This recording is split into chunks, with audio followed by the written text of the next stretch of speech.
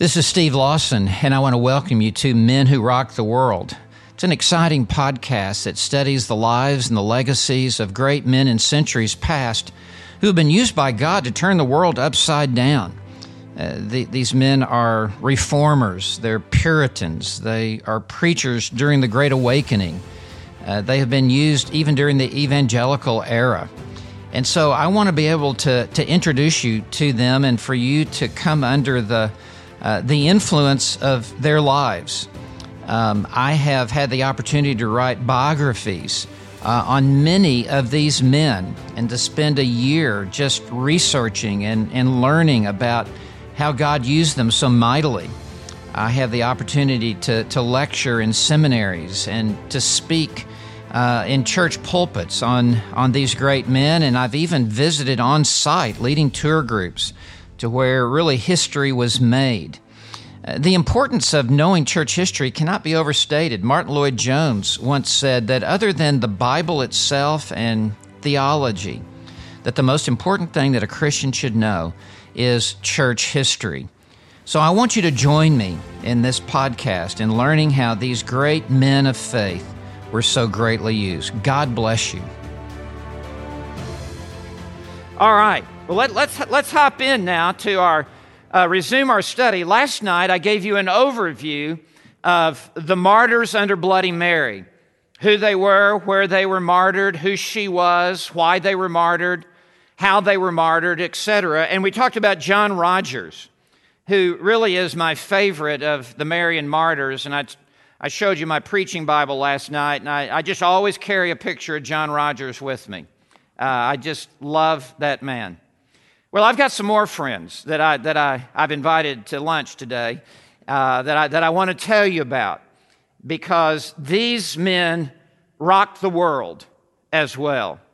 And we need to know about them. We're going to see them in heaven, but we need to know about them now so that their influence over these some 500 years can mold us and shape us into the men and women that we must become. So let's talk about Hugh Latimer. I want to talk about Hugh Latimer. And Hugh Latimer was martyred, burned at the stake in the very same year that John Rogers was martyred.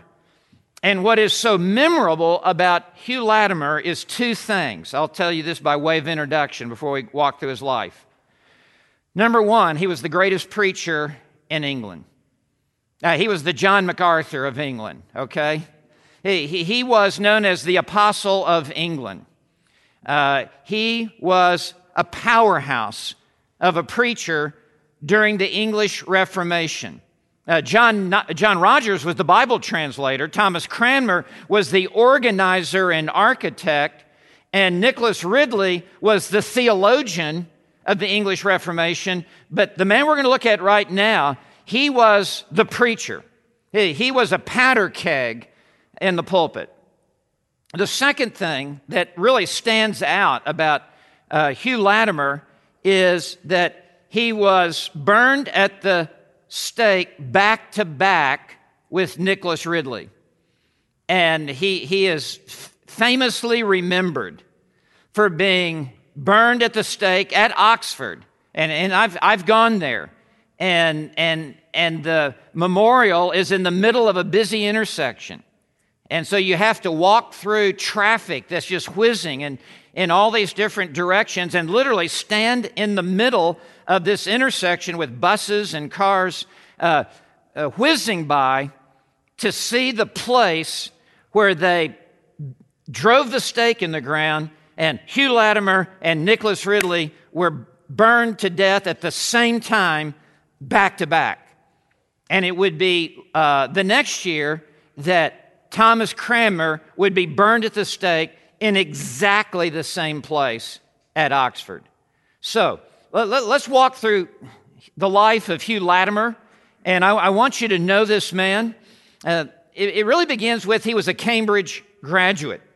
He was born in 1485 in Leicestershire, and he went to Cambridge. He went to Clare Hall in Cambridge, and received an incredible, what we would call today, secular humanistic education.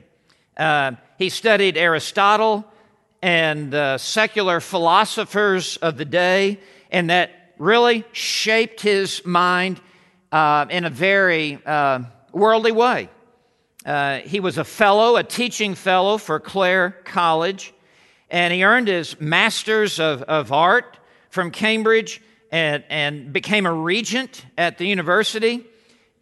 He was ordained a Catholic priest. And again, all of the reformers started out inside the Catholic Church, and for the most part, they were ordained as priests. And so when they were converted, they had to throw off the false gospel of Catholicism as they embraced the Lord Jesus Christ. He had an extraordinary talent and ability to stand in front of a group of people even before he was converted. He had just abilities to be able to speak and articulate what needed to be said.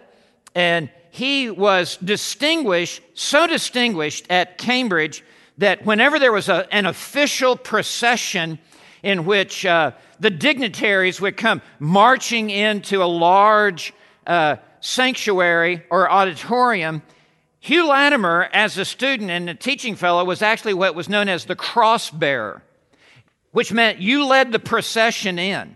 You held this pole that had a cross on top, and the other important people would come in behind you.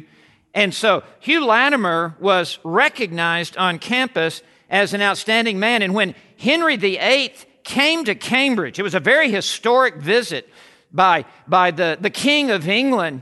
It was Hugh Latimer, as a young man, who led Henry VIII into the assembly hall by carrying the cross. And so that's really the beginning of his life. He received also a Bachelor of Divinity from Cambridge. We had multiple degrees. So that's really the beginning of Hugh Latimer. Well-educated, brilliant mind, religious but lost. The second, a converted believer. In 1524, Hugh Latimer was converted, and it is a most interesting conversion testimony. Hugh Latimer was so opposed to the Reformation that was already taking place in Europe that he wrote his dissertation against the reformers. He wrote his dissertation against Philip Melanchthon's understanding of salvation by grace alone, through faith alone, in Christ alone. Philip Melanchthon was a professor at the University of Wittenberg, a colleague of Martin Luther, and was a brilliant New Testament scholar in his own right. And so Hugh Latimer took on Philip Melanchthon in his dissertation. He was so adamant against the message and the truth of the Reformation. And in that day and time, you would give your dissertation publicly at graduation. And you really wouldn't know if you had graduated or not until the end of the service, if the faculty approved your dissertation, which would also be given in Latin, by the way. These were brilliant men. And there happened to be a man listening that day named Thomas Bilney. Thomas Bilney. He had just been converted by the true gospel of Jesus Christ. And Luther's writings have made their way to Cambridge. And Thomas Bilney, who himself would become a martyr, heard Hugh Latimer give this empty rebuke of the Protestant gospel, which is just really the gospel of the Bible. And so Bilney asked if he could speak to him. And Hugh Latimer said, well, sure. He was just so self-assured and self-cocked. And so Bilney gave him his testimony, and it is a remarkable thing. This is like Saul of Tarsus on the Damascus Road. What God can do in 10 minutes, what it might take otherwise 3 years to happen, God immediately opened the heart, like he opened the heart of Lydia when Paul was in Philippi. God opened the heart of Hugh Latimer, and he was suddenly, instantly, dramatically converted. He had no real answer to what Thomas Bilney had said. Now think about this. He's just done his dissertation and has studied for a couple of years. And in a moment, Thomas Bilney, it's like a light out of heaven just came shining into his darkened heart. And he was converted. He was born again. And Latimer said, Master Bilney was the instrument whereby God called me to knowledge, for I thank him next to God for the knowledge that I have in the Word of God. For I was as obstinate a papist as anyone was in England, insomuch that I should be made bachelor of divinity. My whole ordination went against Philip Melanchthon. Bilney heard me at that time and perceived that I was zealous without knowledge. And he came to me afterward in my study and desired me for God's sake to hear his confession. I did so. By his confession, I learned more than before in many years. The power of a testimony, the power of a confession. And let me just say to you, you and I never know how God will use our speaking to someone else about the Lord Jesus Christ. And even if they are hardened in their unbelief, even if they have deeply held convictions about that which is a false gospel, God can turn the heart. God can turn on the lights. God can work powerfully in a moment in time. And that's what God did in the life of Hugh Latimer. And that's how God can use you and me as we speak to others. And Bilney took the initiative to say, could I have a moment of your time? I would like to tell you about what God's done in my life. The power of a testimony. And describing his lost condition earlier, Latimer said, it was too long to tell you what blindness I have been in and how long it was before I could forsake such folly. God has delivered me. So that's Hugh Latimer. So he's converted, and he immediately joins a small group Bible study that may be the most famous Bible study in the history of the church. It's a small group of people meeting at the White Horse Inn. I told you about that last night. And I was just where it once was 2 months ago and stood there, and there's a plaque at the White Horse Inn, and it lists the people who were there. This was a Bible study, small group Bible study, the likes of which I don't think the church has ever seen. In this one small group Bible study was Nicholas Ridley, the greatest theologian of the English Reformation, Miles Coverdale, who completed Tyndale's Old Testament, as you recall from last night, Ezra to Malachi, Thomas Cranmer, who became the archbishop and became the architect of the organization for the English Reformation, William Tyndale, who translated the Bible into the English language, Hugh Latimer, who became the greatest preacher of the English Reformation, as well as Robert Barnes and Thomas Bilney. And out of this small group Bible study, there were either 7 or 8 martyrs. What an amazing providence. And their hearts were knit together, and their hearts were knit to the truth. And as iron sharpens iron, so does one man another. And the truth was contagious, and they were feeding off each other as they were gaining insight into the Scripture, and as they were affecting one another. It was out of this little small group Bible study that the nation of England pivoted. What a remarkable thing. Now, this leads third to, he was a powerful preacher. And beginning in 1524, now remember, Martin Luther nailed his 95 Theses, 1517, Luther's converted 1519. William Tyndale begins to translate the Bible into the English language, 1524. So this very same year, here in Cambridge, immediately he begins to preach. I like that. He hit the ground running. As soon as he was converted, he began to herald and to proclaim the gospel of our Lord and Savior, Jesus Christ. And he wasn't just an academic lecturer. He was a zealous preacher with a fire in his bones, and the pulpits at Cambridge began to open up for him. He was one of the most striking preachers already of his day. He was sound in doctrine. And many there at Cambridge would trace their conversion to being under the preaching of Hugh Latimer, even while he is a young man there. Well, of course, that really stirred the pot, and that created opposition against him because he is so public and so outspoken. And the Catholic friars and the doctors of divinity at Cambridge began to mount an opposition against him. And one man, a bishop, called him, mandated that he preach against Martin Luther because he knew that he was being sympathetic to Luther's doctrine.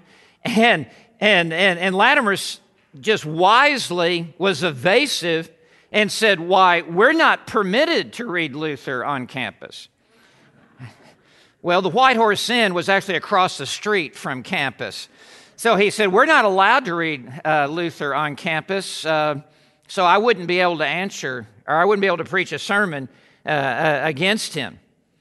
Well, this, outraged the Catholic authorities, and they denied him access to the pulpits there in Cambridge, and he was actually sent to London to be examined by the church leadership regarding his doctrine. And that speaks to really what a powerful force he was as he stood to preach the Word of God. And I don't think there's any more powerful force in the entire world than a Spirit-filled Bible preacher.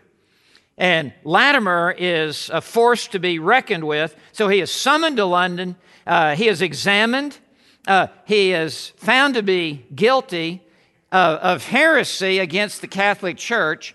And in a strange providence, Henry VIII was seeking a divorce to his first wife, Catherine of Aragon, and Latimer basically agreed with it. And Henry VIII so appreciated that Henry VIII threw his weight and had his life spared. And what a strange thing it is that even an unbelieving king like Henry VIII can be used by God to carry out God's eternal purposes. God can take a crooked stick and draw a straight line with it. And God can take a crooked man and use him for his own glory. What he meant for evil, God means for good. So, Hugh Latimer has he has a new lease on life. And so this leads now to number 4, royal chaplain. Hugh Latimer is named to be a royal chaplain. This elevates him nationally. There would be around the king something like 6 preachers that would be dispatched by the king to go to the various cities and churches of the land to preach. They were the best of the best of the best. John Knox was a royal chaplain under Edward VI. And so here is Hugh Latimer, and he now has access to the king because his preaching gifts have distinguished him. And he has access to the king in the inner circle, and he is made vicar of West Kington Church. And the leaders of the Catholic Church, this caused them to gnash their teeth all the more, and they relaunched their efforts to prevent Hugh Latimer from preaching. He is summoned again to London. He is examined by a group of bishops over a period of 6 weeks. And it was just the protective hand of God upon Hugh Latimer that kept him alive through all of this. And Henry VIII put a stop to this persecution and instead had Hugh Latimer appointed Bishop of Worcester. So the king, this reprobate king, is being used by God as God's own servant to elevate the greatest Reformed preacher in the entire nation. Well, this leads now to number 5, church reformer. And in this position of influence as Bishop of Worcester, this means that Hugh Latimer now has the ability to appoint the preachers in the various churches and to dictate how they will worship. And Hugh Latimer is appointed by Cranmer to preach before other preachers. And Hugh Latimer is used by God to call even Catholic priests in this Church of England back to the Bible. And so he charges them to read their Bibles daily and to preach from the Bible. And Latimer is being used in a great way. That leads us now to bold witness, 1539. And in 1539, Henry VIII, who is an unbeliever, he moves from one extreme to another extreme.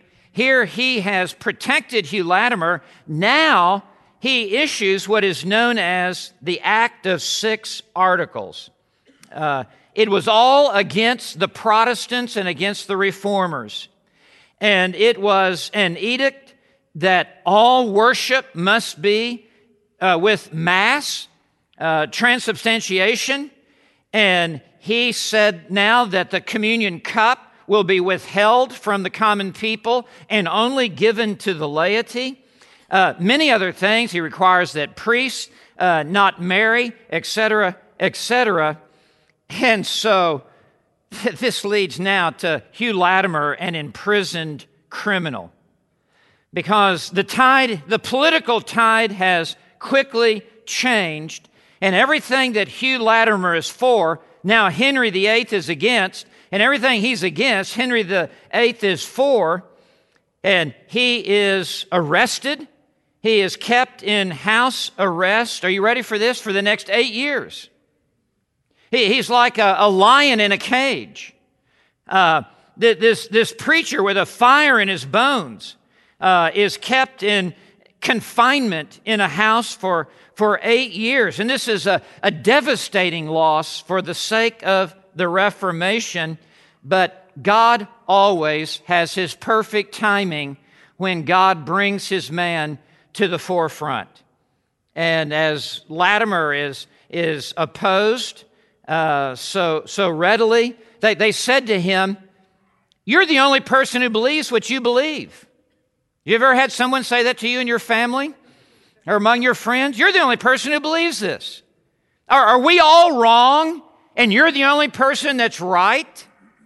That's what they were saying to Hugh Latimer to try to intimidate him to back off of his position.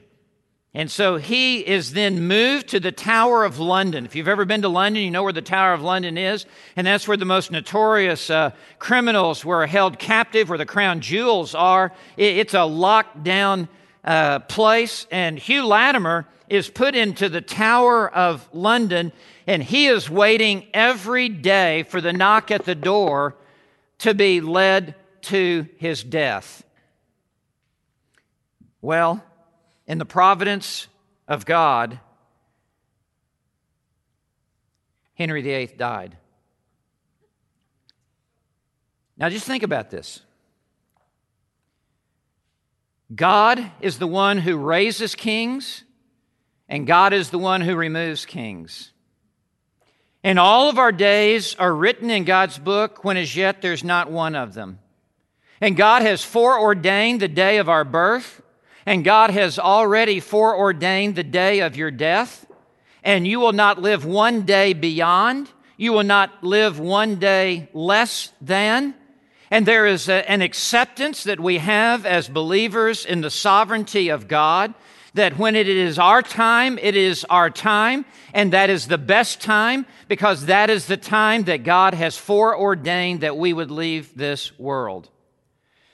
And so in the providence of history, and by the way, history is His story. In the providence of history, God has Henry VIII dead, and it spares the life of Hugh Latimer. And now the boy king, Edward VI, comes to the throne, and he is a determined Protestant. And one of his first steps is to install Hugh Latimer again as a royal chaplain. So he literally goes from the prison to the palace under the sovereignty of God. And rather than dying, he is released to preach.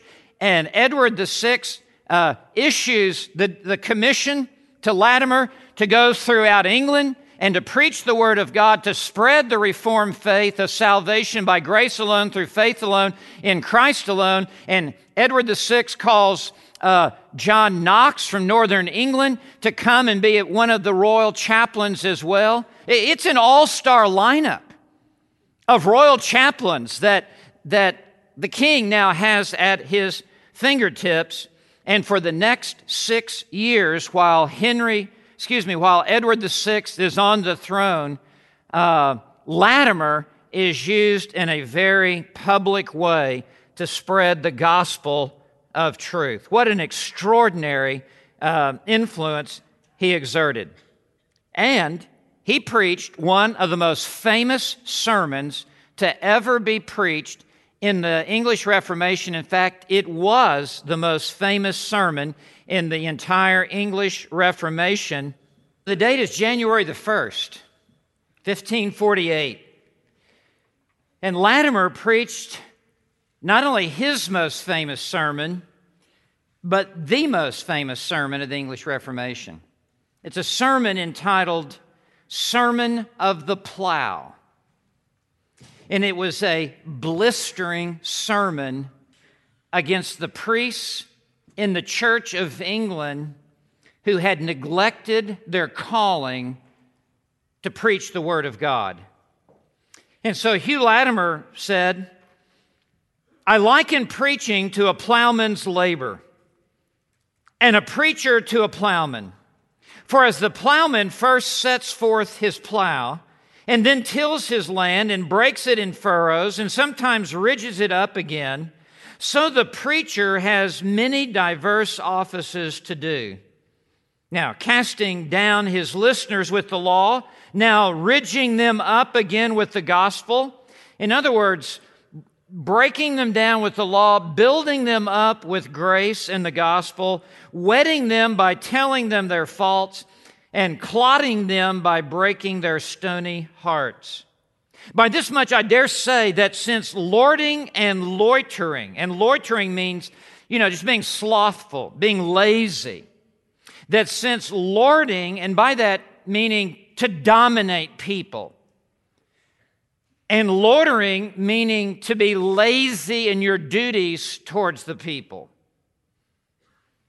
But this much I dare say, that since lording and loitering has come up, meaning very prevalent in the ministry, preaching has come down, contrary to the apostles' time. So in other words, the lazier the preacher, the less the preaching. The more the preacher just wants to boss everybody around, the less he fulfills his duty to let God direct the people through His Word. So, Latimer goes on to say, the apostles preached and lorded not, but now the priests lord and preach not. For they that are lords will go not to plow. It is no desirable office for them. It is not preferable for their estate. Thus came up lording lorderers. It's kind of hard to say. Thus came up lording lorderers, crept in with unpreaching preachers. What a contradiction in terms. That's like a barber who won't cut hair. That's like a taxi driver who doesn't drive a car. An unpreaching preacher? But that's what had filled the pulpits in England at this time, and all that they were doing was getting up and giving a little tiny little homily in which they would take something from a Greek philosopher or Aesop's fables or their own personal experience or one of the poets and give a little devotional thought. They would never take the Bible and open up the Word of God and preach and proclaim the depths of the truths of the written Scripture. So they had unpreaching preachers who were lording lorderers. You try to say that. So they have long continued.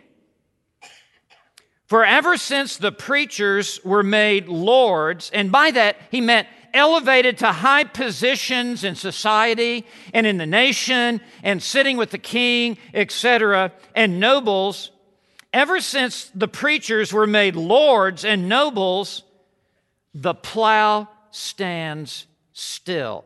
They're not out in the field. They're not out in God's vineyard. They're not doing God's work. They're not plowing up the soil in people's hearts with the law. They're not sowing the seed of the gospel into their hearts. He says, there is no work done. The people starve because the fields are not yielding any crop. The people starve. The preachers hawk, meaning they shoot for game and try to shoot hawks. They hunt. They card, meaning they sit around in the tavern and they play cards. They die, meaning throw dice, so that plowing is set aside. And so with this strong rebuke, Latimer charged the preachers and the priests of England with, quote, lording over the people, which is increased, and preaching to the people is decreased. And all this was a setup now for the hammer blow of the sermon. And so now Latimer brings this blistering sermon to a conclusion, and he says this: I know who is the hardest worker in all of England. I know who's out there in the field. I know who's out there after men and women. I know who never takes a day off. I know who's never on vacation. I know who is never out of the church. He's referring to the devil himself, is the busiest preacher in all of England. And so Latimer says, and now I would ask a strange question. Who is the most diligent bishop and preacher in all of England that passes all the rest in doing his office? I can tell you, for I know who he is. I know him very well. That now I think I see you listening and hearkening that I should name him. There is one who passes all the others and is the most diligent preacher in all of England. And will you know who he is? I will tell you. It is the devil. He is the most diligent preacher of all others. He is never out of his diocese. He is never from his cure. You will never find him unoccupied. He is ever in his parish. He keeps residence at all times. You will never find him out of the parish and out of the way. Call for him when you will, and he will ever be at home. He is the most diligent preacher in all the realm. He is ever at his plow. No loitering can hinder him. He is ever applying his business, and you will never find him idle, I warrant you. Close quote. Well, that described in a nutshell the state of the church. That was a State of the Union address. That was a state of the church And Latimer put his finger exactly on the live nerve of what was wrong in the church, that there were not men of God taking the Word of God in the power of God and lifting up the Son of God and offering the grace of God for the salvation of sinners. And that's exactly what's wrong today as well. Nothing has changed. How rare it is to find a church like this church, where a man will stand in the pulpit for almost 50 years and preach verse by verse through the entire New Testament and then circle back again and start all over. How rare this is. And we have in churches today men who are loitering and who are lording, but they are not fulfilling the primary purpose for which God has called them into the ministry, which is to exposit the Word of God and to plow up the soil of hearts and to cast the good seed of the gospel of Jesus Christ. That is exactly what was taking place in Latimer's day. Well, this leads to number 9, arrested criminal. In 1553, that is the year that Edward VI died. And to the throne comes none other than Mary Tudor, the staunch Catholic. And as she assumes the throne of England, she completely changes the religious landscape of the day. And England goes from having a Protestant king with Protestant royal chaplains and Protestant-friendly legislation, now suddenly turned around, and it is staunchly Catholic. And Hugh Latimer has a target on his head. He was preaching in a church. Word came to him before the service began that Mary Tudor has sent her guards to come have you arrested. You must flee for your life now, and they will not find you. And Hugh Latimer said this to this person. He said, I will stay. I will preach the Word of God. And if he wants to arrest me, they can take me to London, and I'll preach there in London to the officials and to the guards that are there. And so they came, and while Hugh Latimer was preaching, they arrested him. He refused to flee. And when they arrested Latimer, he said to the guard, my friend, you are a welcome messenger to me. And be it known unto you and to all the world that I go willingly to London at this present, being called by my prince, referring to Jesus, to render a reckoning of my doctrine as ever I went to any place in the world. In other words, I will go to London and I will tell the truth of what I believe as willingly as I have gone to any church.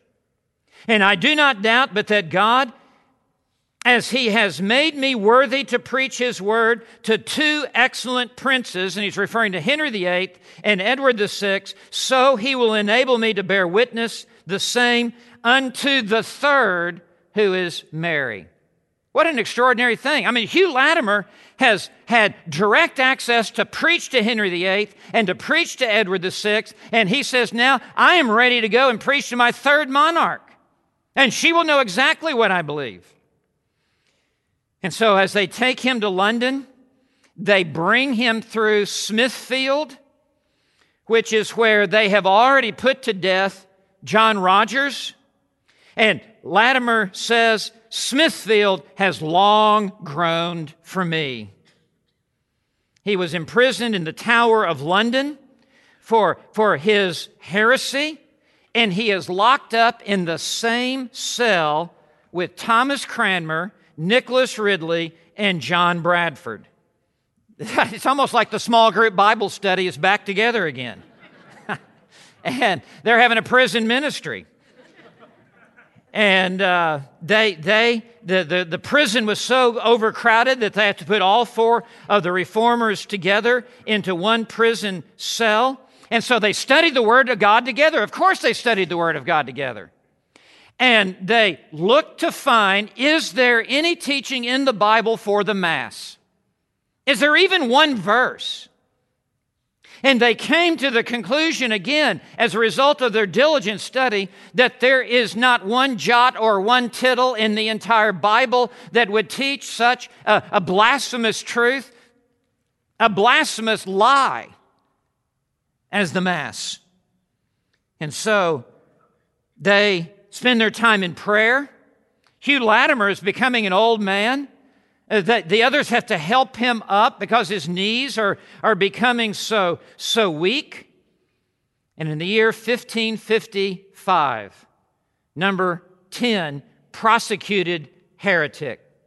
The time has now come for them to be officially prosecuted, and Mary has them transferred from London to Oxford for two reasons. One, to get them as far away from the coast as possible, to put them into the middle of the landmass so that there's no possibility for them to escape to Europe. And also because at Oxford are the doctors of divinity, and they will be used to cross-examine Latimer and Ridley and Cranmer. And so they are transferred to Oxford. And as they come to Oxford, they now divide them up so that they cannot be together and draw courage from one another. And they are put into different holding places. The trial will take place at St. Mary's Church. It begins on April the 14th, 1554. And the meeting are begun by taking Mass. And they force Latimer and Ridley and Cranmer to participate in the Mass and to observe the Mass. It is accompanied by a huge choir from Christ Church, and it is intended to demoralize them.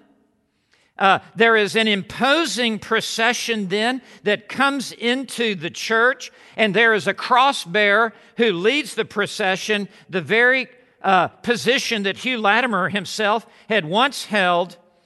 And this was followed by more choir singers and regents and doctors of law and doctors of divinity and official guards who were known as beadles and chief dignitaries, and then Oxford students. The church is jam-packed. And there are also 33 commissioners that were sent to oversee the examinations. And Thomas Cranmer is brought in first, followed by Ridley, followed last by Latimer.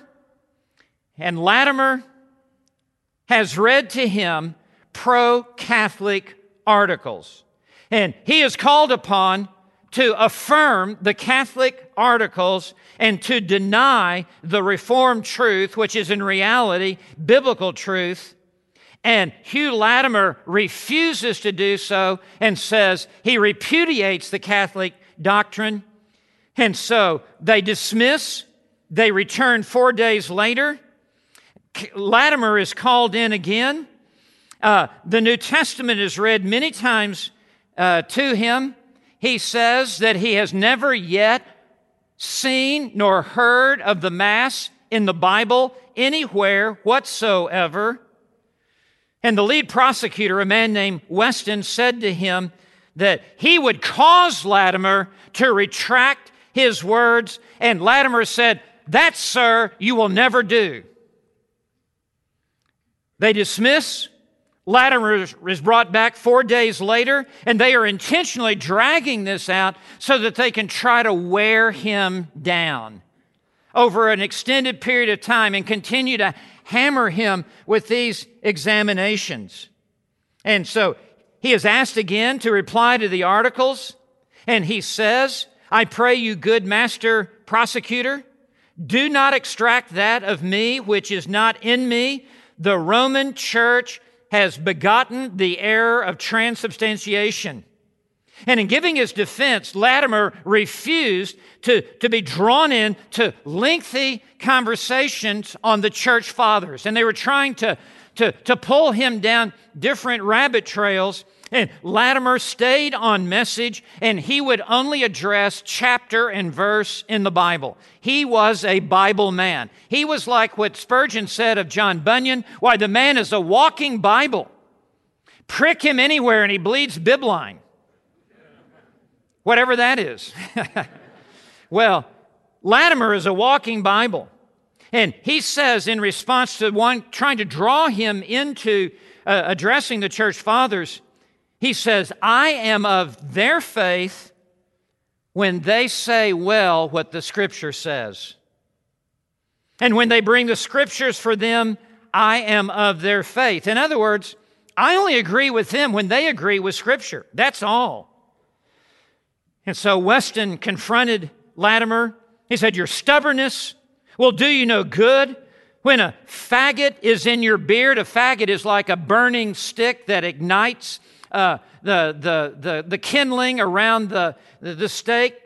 When you have the fire burning in your beard, then you will back down from your stubbornness. And we will see how little cause you have to be stubborn, for your learning is in the offerer's hand. The queen's grace is merciful if you will turn to her. And so a pardon is offered to Latimer from the queen if he will repent of his beliefs, and if he will embrace the Mass, he may be pardoned. And Latimer responded, you will have no hope in me to turn. I pray that the queen will repent and turn. Weston says he denies all truth, and he denies all the fathers, and he denies all that the church has taught. So this leads to number 11, condemned offender. These three reformers, Latimer, Ridley, Cranmer, are brought back to St. Mary's Church to hear the formal condemnation pronounced against them. The prosecutor began by pronouncing that they were no longer members of the church, and they are condemned as heretics. And this disputation now concluded the next morning. So they just continue to drag it out. They come back the next morning after the condemnation has been read. And everyone who is in this jam-packed church, St. Mary's Church, they all take Mass together. And the three reformers are forced to watch all of this. Again, the general procession with all of its pomp and all of its circumstance comes marching back in, and all of this is to be a show of strength as hundreds upon hundreds upon hundreds are here in this church, and there are only these three. They are having to stand against the world, and they are having to be like Athanasius, contra mundum, against the world. And so, as they are there, they are dismissed again. They are brought back. And in September 1555, September the 30th, was the official trial began. At the Divinity School at the University of Oxford, Ridley was tried first. Latimer waited outside. And Fox's book of Martyrs records, and John Fox actually researched this like Luke researched to write the Gospel of Luke and the book of Acts. He talks to eyewitnesses. He reads the court reports. He talks to people who were there in person. He talks to different people who have talked to Latimer and Ridley and Cranmer. There are family members that are there. And he pieces together, John Fox pieces together these accounts with remarkable accuracy.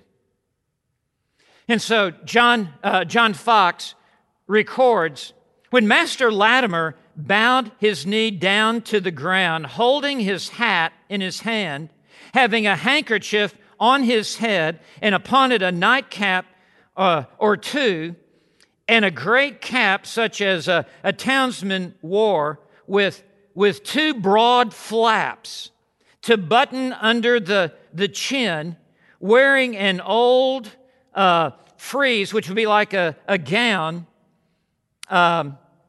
girded his body with a leather girdle. He has his New Testament in hand, and he has his spectacles dangling around his neck. The Bishop of Lincoln warned Latimer to repent and to return to the church he has forsaken. And Fox records, therefore, Master Latimer, they said to him, Master Latimer, for God's love, consider your estate. Remember, you are a learned man. You have taken degrees in the school. You have borne the office of a bishop. Remember, you are now an old man. Spare your body. Accelerate not your death. And remember your soul's breath. Latimer responded as he addressed the matter of the Mass, and all of this is over the Mass. Understand this. Latimer said, the bread is still bread. In other words, it has not become the body of Christ. The bread is still bread, and the wine is still wine. For the change is not in the nature, but in the dignity, meaning what it represents. Christ made one perfect sacrifice for the whole world. Neither can any man offer him again. Neither is there any propitiation for our sins except in the cross. The Bishop of Lincoln determined that Latimer would be given the night to think it through again. I mean, they're just trying to wear him down. And Latimer says, don't bother to give me another night. Truly, my Lord, for my part, I require no respite, for I am at a point. You shall give me respite in vain. Therefore, I pray you, let me not trouble you tomorrow. In other words, let's get it on. Burn me. I am not changing my position. My convictions are firm. So they force him to take one more night. He's brought back the next day. Ridley is brought back the next day. Ridley was brought in first, and the final verdict of condemnation was read, and he was found guilty of heresy and would face execution. The carpet on which Ridley was standing was removed from him, and it signified that your ordination as a priest in the Catholic Church is now being removed from you. He could be only happy that they were removing his Catholic ordination. Latimer was then addressed by the Bishop of Lincoln and urged him to recant the heresies of denying the real presence of the body and the blood in the sacrament. They cannot get off this religious superstition, this blasphemous lie that the bread becomes the body of Christ and that the wine becomes the blood of Christ. Latimer interrupted the Bishop of London and denied that the Church of Rome is the true Catholic Church. Further, he affirmed that once and for all time, Jesus Christ made one perfect sacrifice, and it is a sacrifice that will never be offered again. It was the once and for all time perfect atonement of Jesus Christ upon the cross. The blood is not continuing to be shed. The body is not continuing to be given. Latimer said, Christ made one sacrifice for the sins of the world, and that a perfect sacrifice. Neither needs there to be any other, neither can there be any other sacrifice. The Bishop of London then read the final condemnation and said to the mayor of Oxford, he is now your prisoner. Latimer was condemned as a heretic and sentenced to die by being burned at the stake. After the sentence was read, Latimer added, this is a great statement. I thank God most heartily that He has prolonged my life to this end. In other words, I am thankful that God has kept me alive just so I could die this way. giving witness and testimony of my Savior and of the gospel of Jesus Christ. He is not whimpering his way to the stake. He is praising God that he has been given this platform from which he can give testimony to the perfect death of Christ for sinners. The prosecutor denounced Latimer, saying, "If you go to heaven in the faith, I will never come there." No truer words have been spoken. This leads now to number 12, valiant martyr. On the morning of October 16th, 1555, the great day had arrived. A strong stake was driven into the ground on the outskirts of town, and by the Queen's order, Lord Williams, with guards, ensured that there would not be chaos or a mob scene that would in any way prevent this execution from coming to pass. The two prisoners, Ridley and Latimer, were brought to the execution site by the mayor of Oxford with his bailiffs, respectively. Ridley approached the martyr stake first, walking between the mayor and the alderman. Then came Latimer second, dressed in poor man's clothing, a worn gown, button cap with a handkerchief on his head, and a long shroud over his stocking hose. When Ridley saw Latimer approaching behind him, he said, "Are you there?" Latimer replied, "I am. I'm following you as fast as I can." Ridley arrived at the stake first. As Latimer came in behind, Ridley ran to meet him and embraced him and kissed him. The two went down to their knees. They prayed fervently that God would be glorified in their death. They prayed that God would give the greater grace that they needed to die in such a way that they would give honor to their Lord. The Catholic Church then brought forth a priest to preach to them. The priest preached, 1 Corinthians 13, verse 3, "If I surrender my body to be burned, but do not have love, it profits me nothing."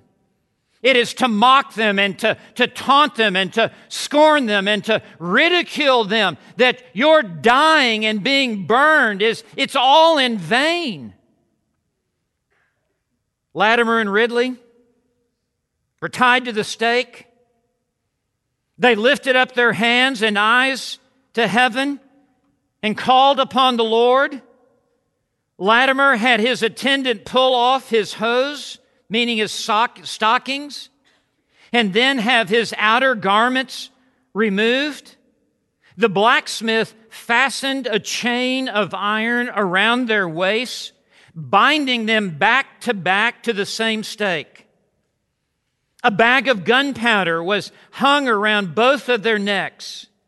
The martyrs' fire was ignited, and the burning began to rise up their feet.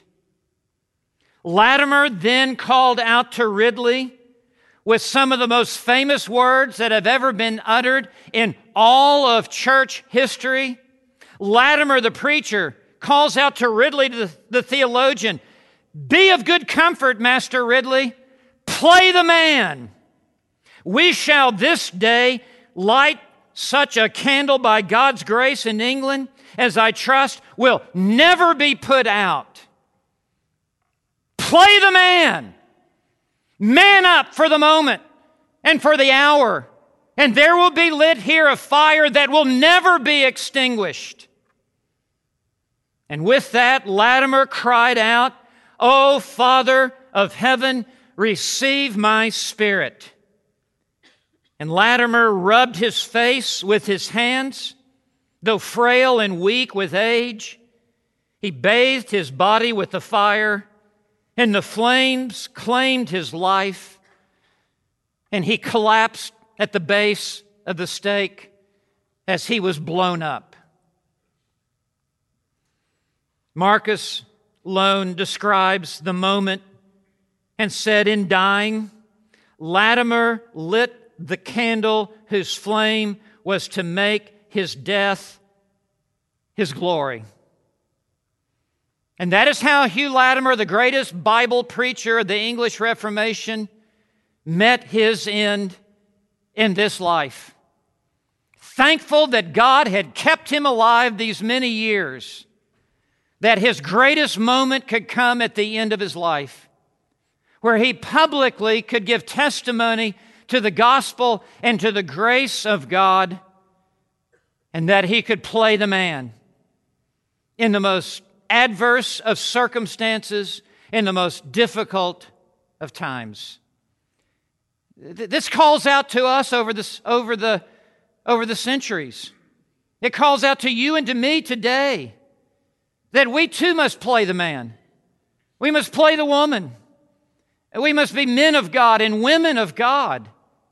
And whatever test to which we will be put, we must see it as our opportunity, our platform by which we may bring glory to God by holding fast to the faith once and for all delivered to the saints. Paul said, "For me to live is Christ, and to die is gain." And for Ridley and for Latimer, for them to die was gain, as they went immediately into the presence of the one whom they preached and the one who had died for them. Christ had died for them. Now they have the privilege of dying for Christ. And they wore it as a badge of honor. And they saw it as a great opportunity. So must we as well. Whatever opposition we will face, whatever persecution we will face, whatever family members want to ostracize us, whatever friends leave us out of their circles of companionship, whatever job promotion is withheld from us, whatever raise is not given to us because we are known to be believers, we must wear it as a badge of honor that we are identified with our Lord and Savior, Jesus Christ. The very term Christian means a little Christ. It's a diminutive form of the word Christ, a little Christ. And it was first used in Acts 11 to describe the early disciples and believers as a term of mockery, belittling the believers. Oh, you're one of those little Christs, for he suffered and died, and so I guess you're a loser like he is. And those early believers so loved being identified with their crucified Savior that what the world meant to mock them with, they embraced and took that label to themselves. And from that moment forward, we have been identified as Christians, little Christ, following Christ, loving Christ, obeying Christ, serving Christ, being used by Christ. And whatever it will cost, no sacrifice is too great, even if it requires the giving of our life. No sacrifice is too great for anyone in this room to make in comparison to the great sacrifice that he has made for us upon Calvary's cross. And as I conclude this session, I just have to say this again, knowing that to have this many people all together in one room, that there's no way that we're all believers. That there's no way that we're all Christians. And if you're not a follower of Christ, if you're not born again, if you've not yet fully committed your life to Christ, I want you to know that it was in the death of Christ that God has dealt with our sins, that God the Father took the sins of all those who would believe in Him and transferred them to Jesus, and Jesus bore the sins of His people upon the cross. And He shed His blood. And in that vicarious substitutionary death in the place of sinners, Jesus Christ satisfied the righteous anger of God toward us. And if you're outside of Christ tonight, I want you to know that God is angry with you, and the wrath of God is upon you. And God will judge you one day, and He will damn your soul if you do not run to Christ for salvation. You are under the judgment of God. But in the cross, Jesus placated, He propitiated the wrath of God towards all those who will believe in Him. And so there is now therefore no condemnation for those who are in Christ Jesus.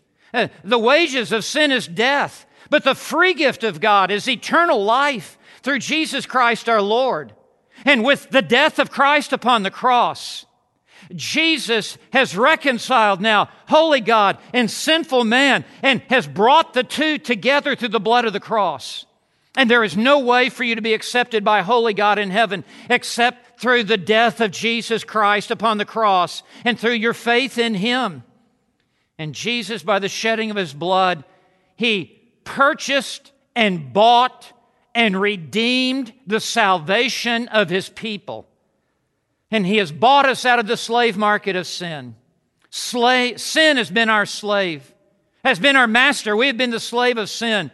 But through the cross, Jesus has now set us free. If the Son shall set you free, you shall be free indeed. And we are now slaves of Christ and servants of Christ, and we now belong to Christ. If you've never believed in Jesus Christ, I must say this as we bring this session to a close. Call upon the Lord. Seek the Lord while He may be found. Call upon Him while He is near. Whosoever shall call upon the name of the Lord shall be saved. And if you've never committed your life to Christ, do so this moment. Do so today. Behold, now is the accepted time. Behold, today is the day of salvation. Do not procrastinate any longer. Cross the line. Enter through the narrow gate. Come all the way to faith in Christ. Deny yourself. Embrace Christ. Turn your back to the world. Receive Him as your Lord and Savior. And you will be radically and dramatically saved from the wrath of God. You will be a new creature in Christ, and the old things passed away, and behold, new things have come. If you've never called upon the name of Christ, there is salvation in no other name. For there is no other name under heaven given among men whereby we must be saved. There is one God and one mediator between God and man, the man Christ Jesus. There's only one mediator between you and God, and it is Jesus Christ. And you must come to Christ, and He will then present you to the Father, faultless, with perfect acceptance before His throne of grace. Whosoever shall call upon the name of the Lord shall be saved. I'm going to close in a word of prayer. We're going to have a short break, and then we're going to come back. It's the same pie. I'm just slicing it up a little bit different. When we come back, I've got another martyr I want you to know. Let's close in a word of prayer. Father in heaven, thank You for this look at Hugh Latimer. Thank You for the boldness and the courage of his faith. I pray that it would inspire great commitment on our part as well, as we see an older brother in the Lord face even the fires of martyrdom with great determination and resolve. Give us such courage as well as we live our daily lives here where You have placed us. In Jesus' name we pray. Amen. Thank you for joining me on this episode of Men Who Rock the World. If you want to follow us on social media, I can be found at Dr. Stephen J. Lawson or at onepassion.org. Please join me next week for the next episode of Men Who Rock the World.